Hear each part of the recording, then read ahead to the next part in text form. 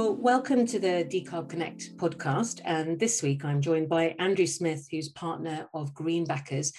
Andrew, you and I are going to be talking about how to connect, these seriously large amounts of interested capital that are looking for the right places to deploy and the technologies that need to commercialize. But before we dig into that, do you want to just give us a bit of a sense of who you are, but also how you've arrived at this particular point of time in your career and with the business? So a bit of a kind of intro, if you like. Yes, sure, Alex. It's a pleasure to be talking to you again, and thanks for the opportunity. I'd love to be sitting here telling you that I am where I am through some absolutely grand, meticulous plan, but mostly it's good fortune and the help of many others. In a bit more detail, I was a lawyer for 35, going on 40 years.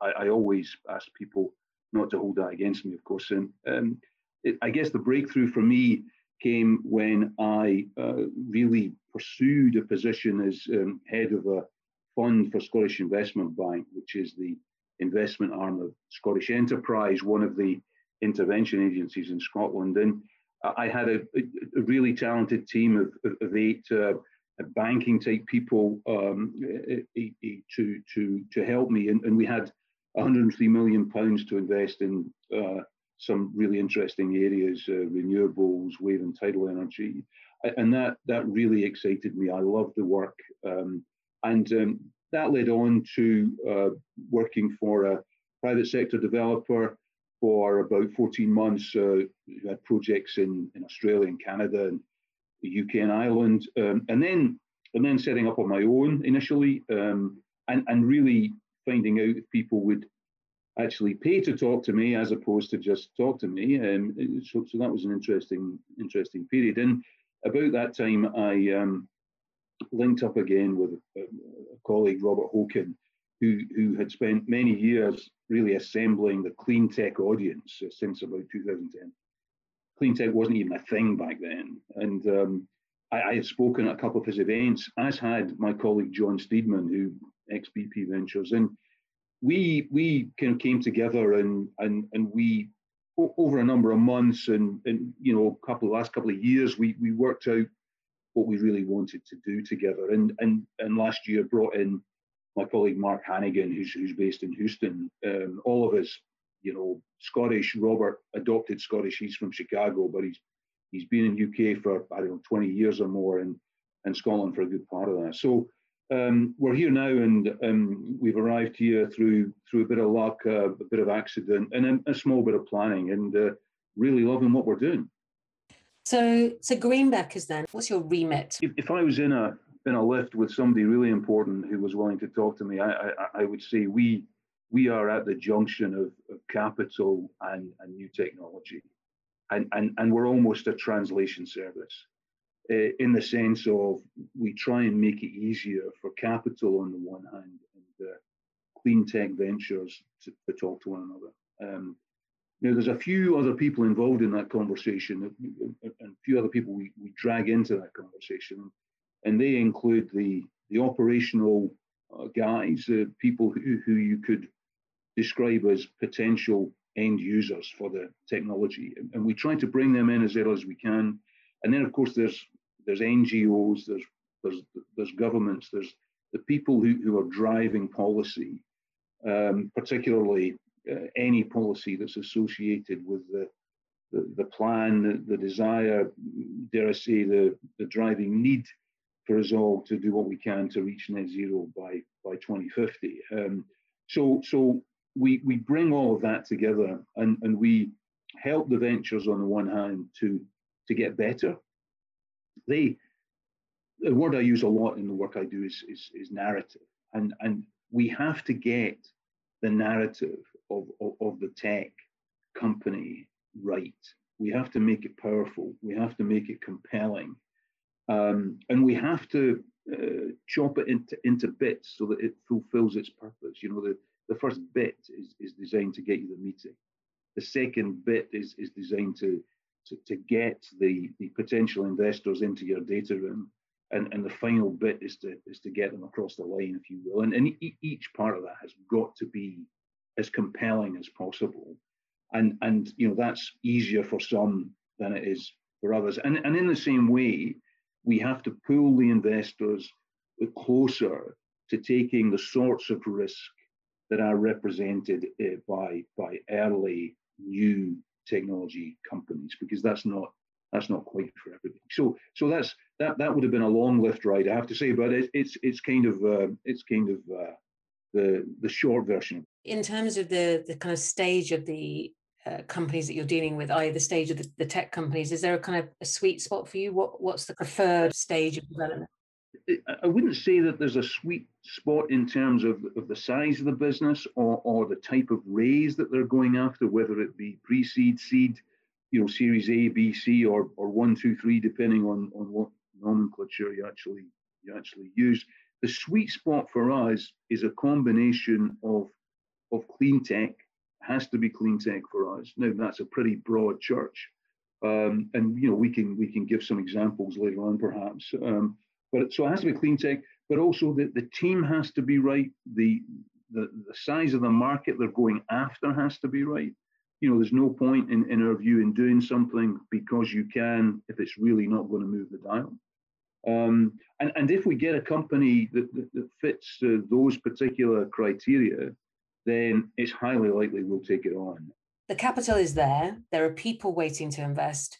What is it that is kind of preventing this kind of faster investment cycle and an easier ride in the commercialization of key technologies that we need?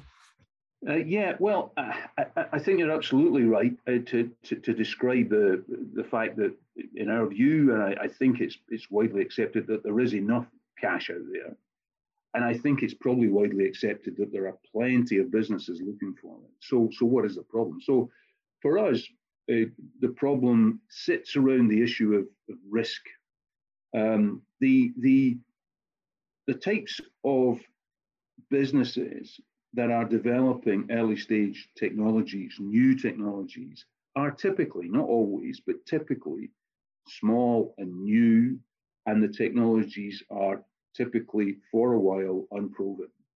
And the walls of capital out there back away typically from the risks that are associated with all of that. So if we can find ways using a number of mechanisms to help that capital, or even just elements of that capital, to begin to accept those risks, and if we can get the technologies better at identifying risk and narrating risk and really establishing exactly what the risks are, then perhaps we can help bring the right money into the right businesses at the right time.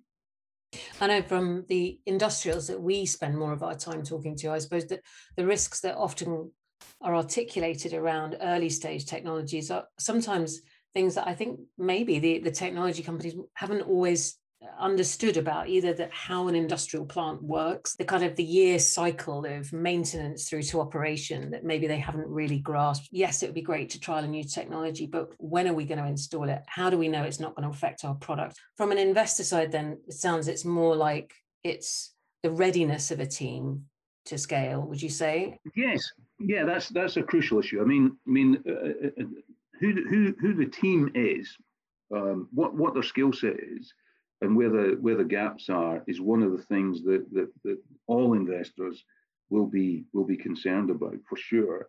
And displaying self-awareness as a group about those gaps, about the skill sets you do have, and a willingness to accept additional help is always a smart thing to do for a team. But in terms of the types of money that we can see being interested, some of the work I do is quite informative. I was part of a big group, about 65 people, helping to advise the European Commission on the way their new innovation fund, which is now up and running, was going to be introduced. And being involved in some of those discussions was interesting. That there were some big industries represented there: cement industry, chemicals industry, porcelain industry. And in some of those industries that use big industrial ovens, they were explaining that there was absolutely appetite inside their businesses to use much more eco-friendly ovens, and that technology certainly exists. And you would think that they would just, adopt the ovens, put one in at the end of a line, have a go and see how it works. But they were explaining that their boards, which are responsible to their shareholders ultimately, would want to see one of these ovens up and running and producing for 12 months, perhaps longer, to make sure the end product, the quality of that end product, which is what they live or die by, was absolutely the same or better than they can get with conventional ovens. And that was the reason why these big, quite wealthy businesses were actually pushing for the Innovation Fund to give them grant money to run these new ovens for that period.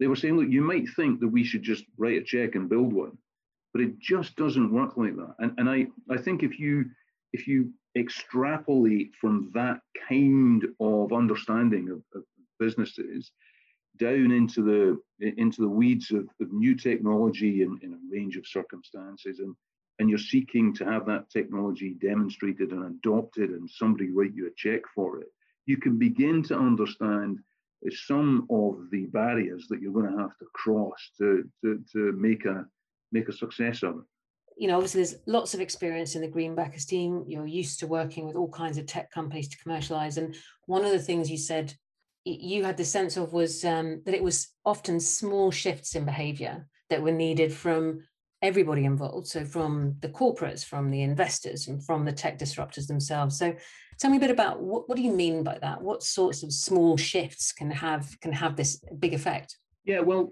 look, I often think that examples are kind of good, and I actually came across one just this morning in one of the many Zoom calls we're all doing at the moment.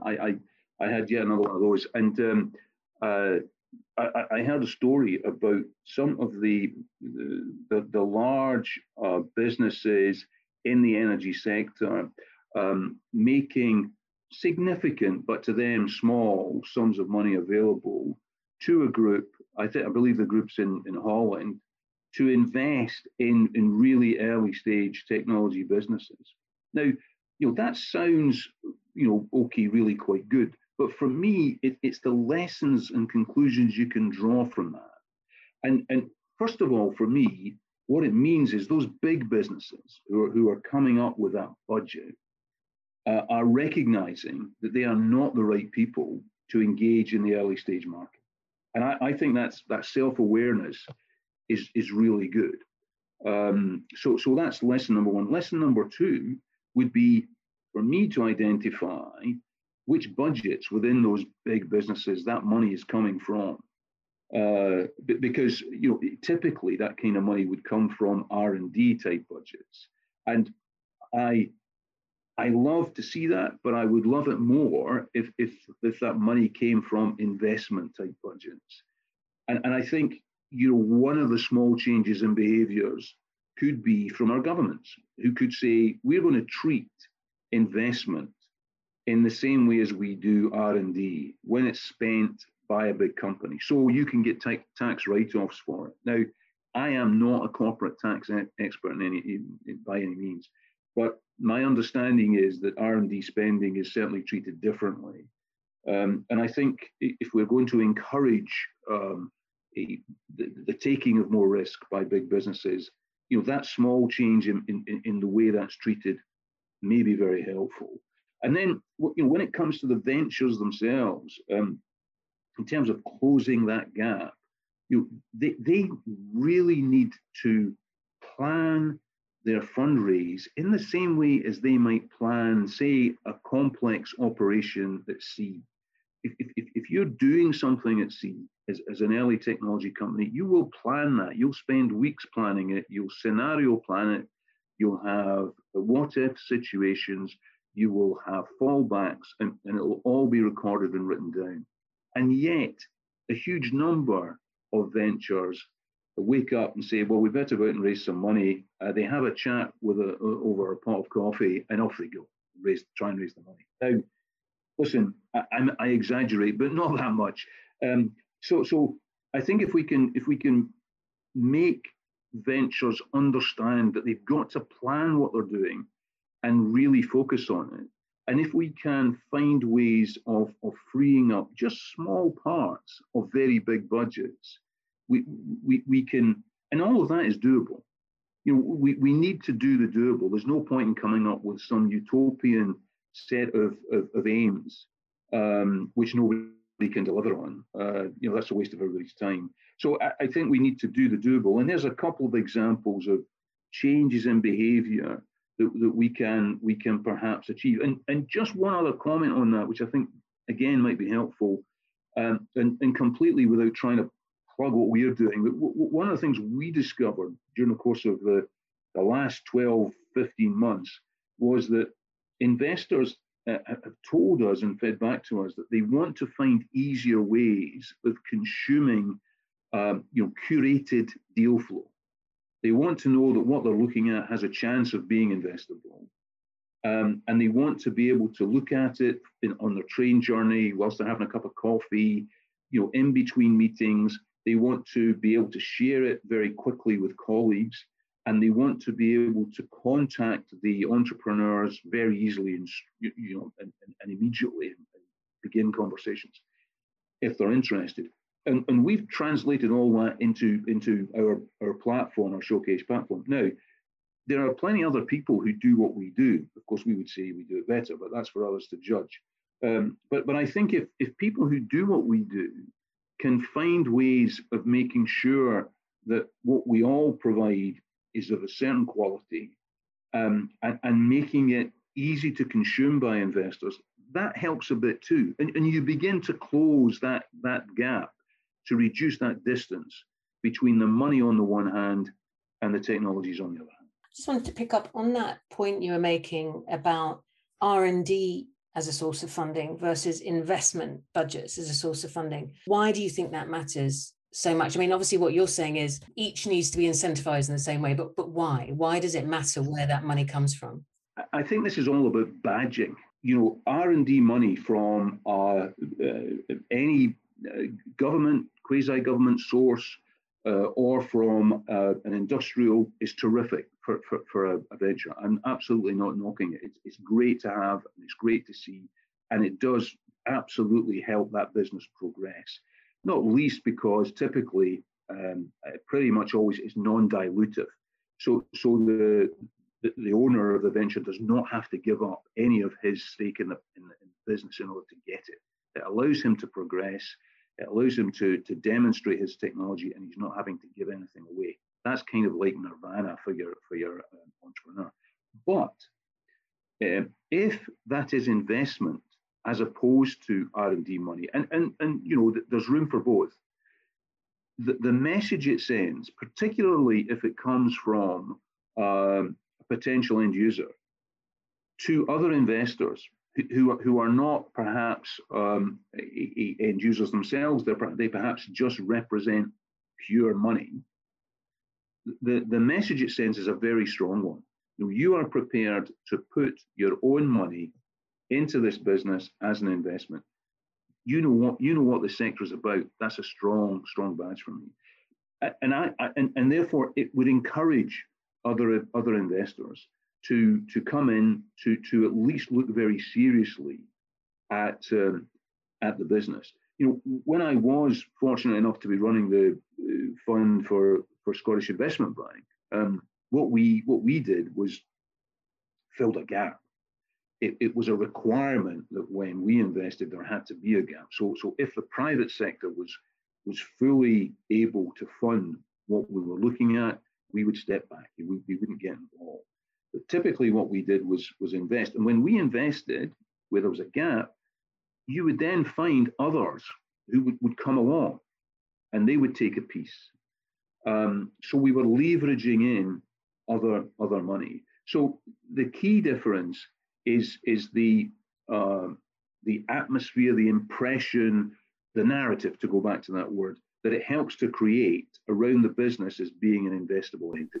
So it sounds like, the R&D fund is maybe a signal of scientific or other curiosity in a way, whereas the investment funding there's a kind of a badge of backing to that carries a different kind of weight. Yeah, listen, either I'm a good teacher or you're very insightful, and I'm sure it's the latter because that's absolutely right. The podcast that we do is kind of interesting, is it's probably the main way that I connect with new investors all the time.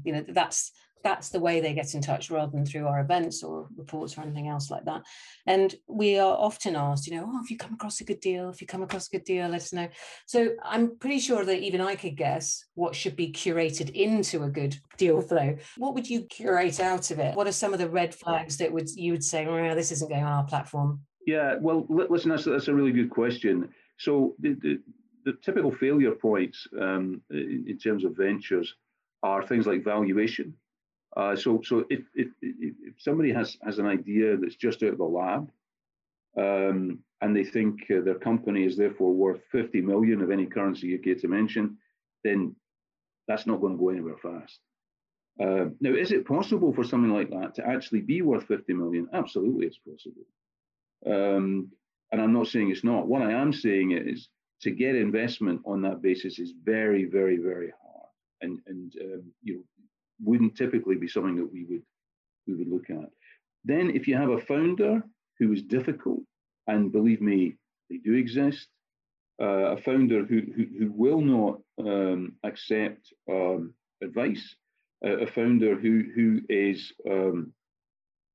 obsessed with their technology and not really with commercializing it, that's a bit of a red flag too.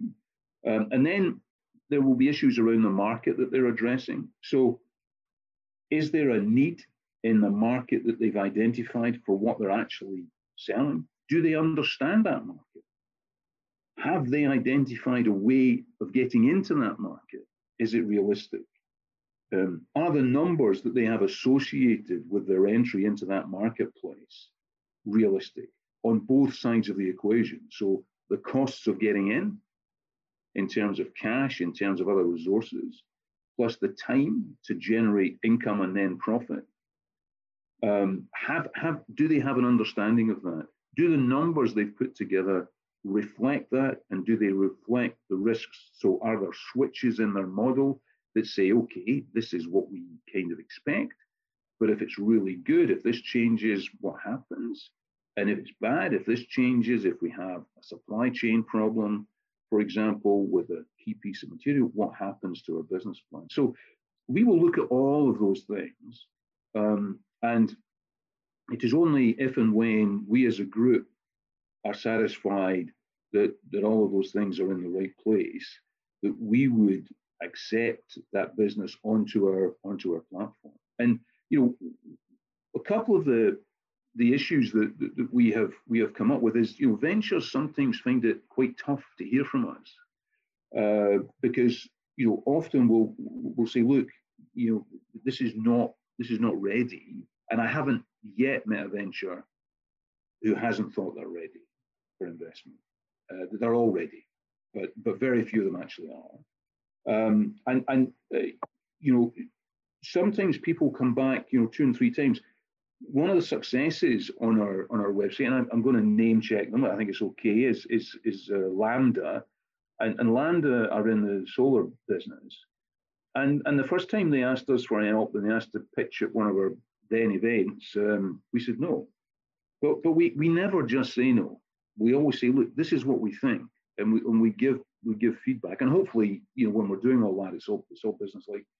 But they came back, and we are now on our 3rd funding round with them. So they've done 2 successfully with us, and they're now fundraising again, and there's interest. So I think it all sounds like common sense, but if the advice comes from people who are among us, there's 130, 140 years worth of business experience, which is what you're getting. Then hopefully you can rely upon. We were also, as part of this kind of conversation about how do you match these pockets and buckets or whatever of interested capital with the right technologies, is actually to have a look at how do we even reverse engineer net zero. So what are the technologies and business models that are needed? Yeah, so it's interesting you use that word reverse in reverse engineering. You know, an awful lot of people, many of us, are talking about getting to 2050 and getting to net zero. And what we have begun to do is say, forget about all of that. Let's start at 2050 and work backwards. And if you start doing that, and again, just this morning I heard somebody in a business meeting on the dreaded Zoom talking about a billion seconds. And this is not my concept. What is a billion seconds? Now, somebody says, what's a billion seconds? I would be saying, well, that's must be sometime next week, isn't it? It's actually the number of seconds until 2050. And if you begin to think of it like that, it starts to get very, very frightening, very, very pressing. And you've got International Energy Agency 2-3 weeks ago launching their roadmap, a long document. But within that document, they were saying, you know, there's technologies around right now that are going to be needed to help us get to 2050, and they're in their nascent stages, and we need to get them funded. Now, that's important, but it's just as important as the source of that comment, the IEA. You know, the fact it's coming from them adds weight to it. So I think it really is about identifying those areas where change is needed. So do we all need to use less energy? Yes, of course we do. Do we need to switch to electric vehicles? Yes, of course we do. Do we need to replace gas, North Sea gas? Yes, of course we do. Do we need to reduce the carbon footprint of shipping? Yes, we do.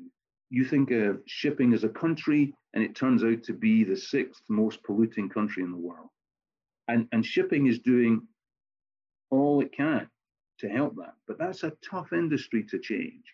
And then you've got things like hydrogen, blue hydrogen, green hydrogen, huge plans for that to help us reach net zero. And just a couple of days ago, we had a Scottish business with whom we've done some work called ILI, who just got consented a 450 megawatt pump storage hydro project in Scotland. Now, I can tell you that I've had conversations during the course of last year with people in government and quasi-government saying to me, well, pumped hydro, all the good sites are gone. Now, that's just nonsense. There are a number of great sites. And of course, you know, pumped storage hydro there's no technology risk. It lasts for 70 plus years. It can use power that currently people are being paid not to generate onto the grid, to pump the water back up the hill again. And it can be used to balance that grid perfectly. So, you know, there's just a few areas where big change is needed. Of course, I've not mentioned offshore wind and offshore floating wind, which are going to contribute massively to help us reduce the world's carbon output. But listen, there's many areas, and if you think about each one of those areas has enabling technologies that can help make bits of it happen, you know, the area that we're playing in is vast. And then let's kind of look at them within this kind of reverse engineering scenario. Where do we need CVCs, VCs, and private equity? What do they do best? Yeah, so you've mentioned kind of 3 different types of money there, and there are many more different types of money. You know, there are impact investors, and there are family offices, and there are and there are specialist funds. And you know what I would say to them all is first of all, I'd say you're doing a fantastic job. You know, they're there, they've got money, they've got a remit to invest, they've got a remit to do things, and that is terrific. So they're in play. That's the first thing, and we need them to be in play. The second thing I would ask is have a real hard look at your risk appetite. Have a real hard look at what you can do within your scope.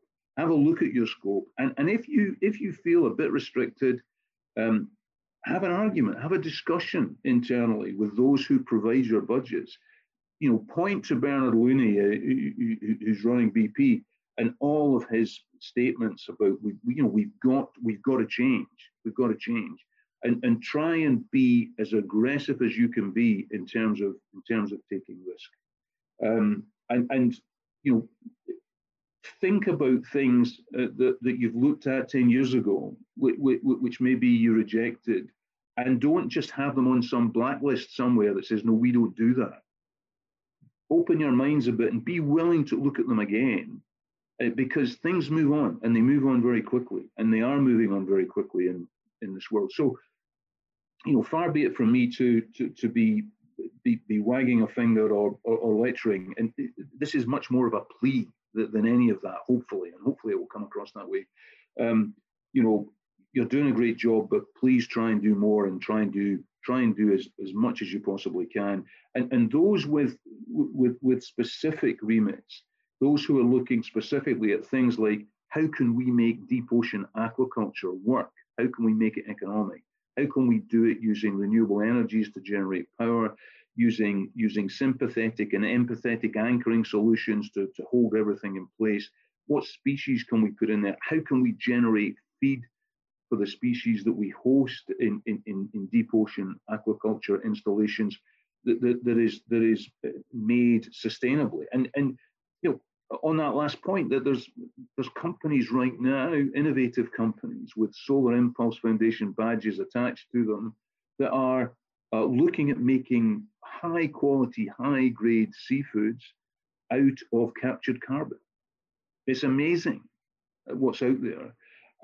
So those of you who do have specialist mandates, again, please have your minds open and be flexible and take a look at stuff. Okay, and then what's the prod to the kind of corporates or the industrial side? So we've talked about, from the venture groups themselves, all these points about the kind of leadership, the willingness to accept advice, whatever else, the kind of push to be perhaps take a little more risk than you might otherwise from those finance groups. So for what's the poke for industrials? What do they need to do? Well, look, for me, all these things are easy to say. If I had somebody else's money to invest, maybe I would be able to say them, and I acknowledge that. But the poke in the pod for me is, look, your competitors, if you will, those others with money, are gradually coming down the food chain. We know, we see it. The way deals are emerging is changing. There are others. There are very good crowdfunding platforms now. There are some poor crowdfunding platforms, but there's some that are very good. A lot of them are really strong, and deals are getting done, and deals will pass you by if you don't come and play a little bit out of your comfort zone. Think about the typical models that you have. The 10-year life of a fund, typically 5 years to invest and 5 years to divest. Is that a fit anymore? Does it fit this space? Now, it may well fit in the spaces you want to play, in which case, good luck to you, crack on, no problem with that. There's a need for investment in lots of areas. So, again, not trying to lecture, but if you do want to play in this space, is that model workable? Are you going to be able to deliver for your LPs the kind of returns that they are looking for? And if you're an impact investor, then be open-minded as to what the real impacts of what you're actually doing might be and are capable of being. So I think it's about opening one's mind, but understanding that the world is changing a little bit, and unless you change with it, there's a risk you'll get left behind. What would you like to see, or what do you expect to see, maybe from policy, not just in the UK but elsewhere, that could help drive this kind of cycle of innovation to scale? Listen, great question, and I think anybody in my situation would use a single word when it comes to policy, which is consistency. Those who are trying to do stuff, be they ventures or be they investors, can cope with policy where it's consistent.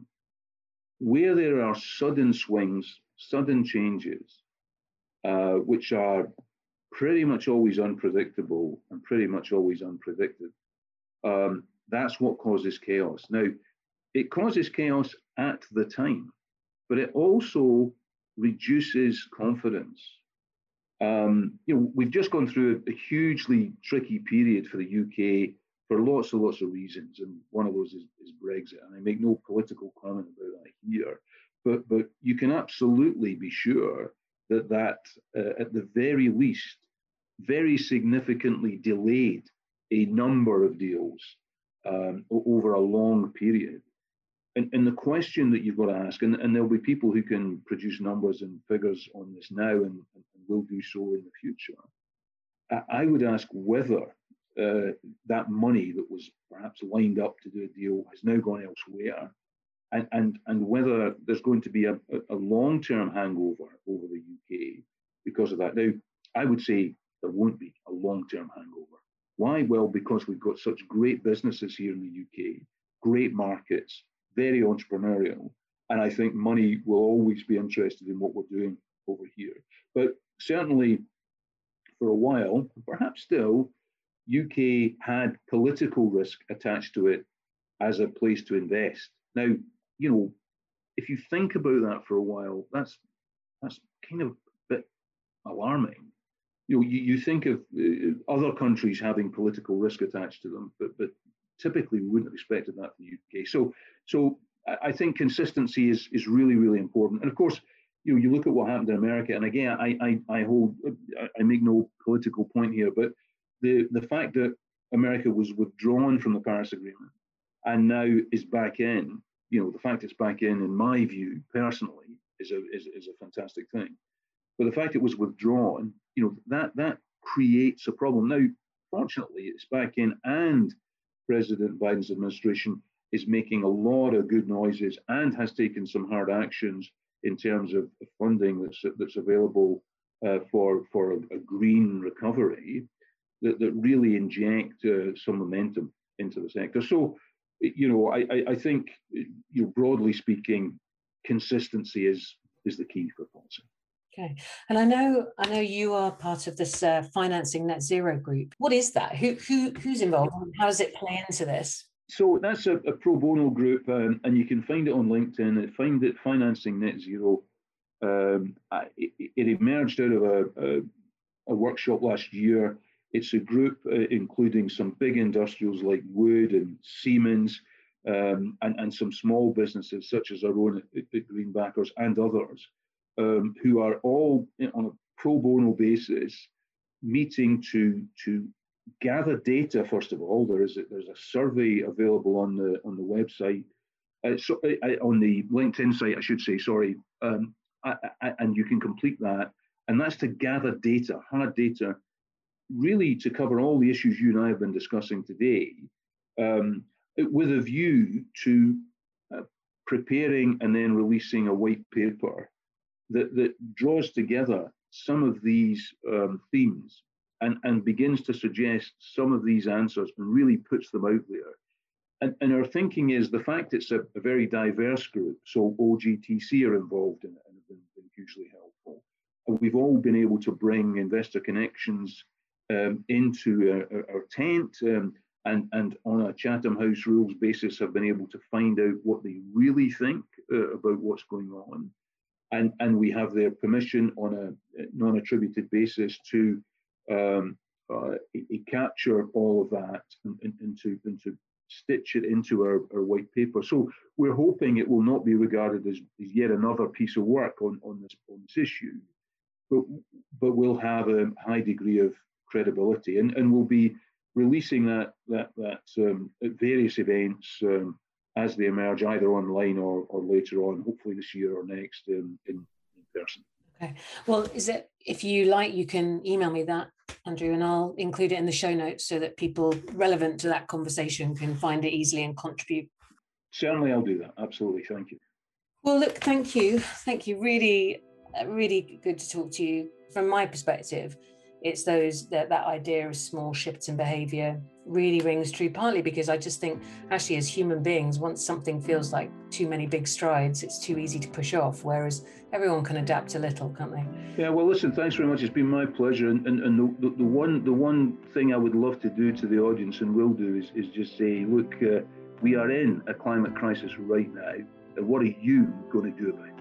Thank you. Lovely to talk to you. And thanks again, Andrew. Thanks very much.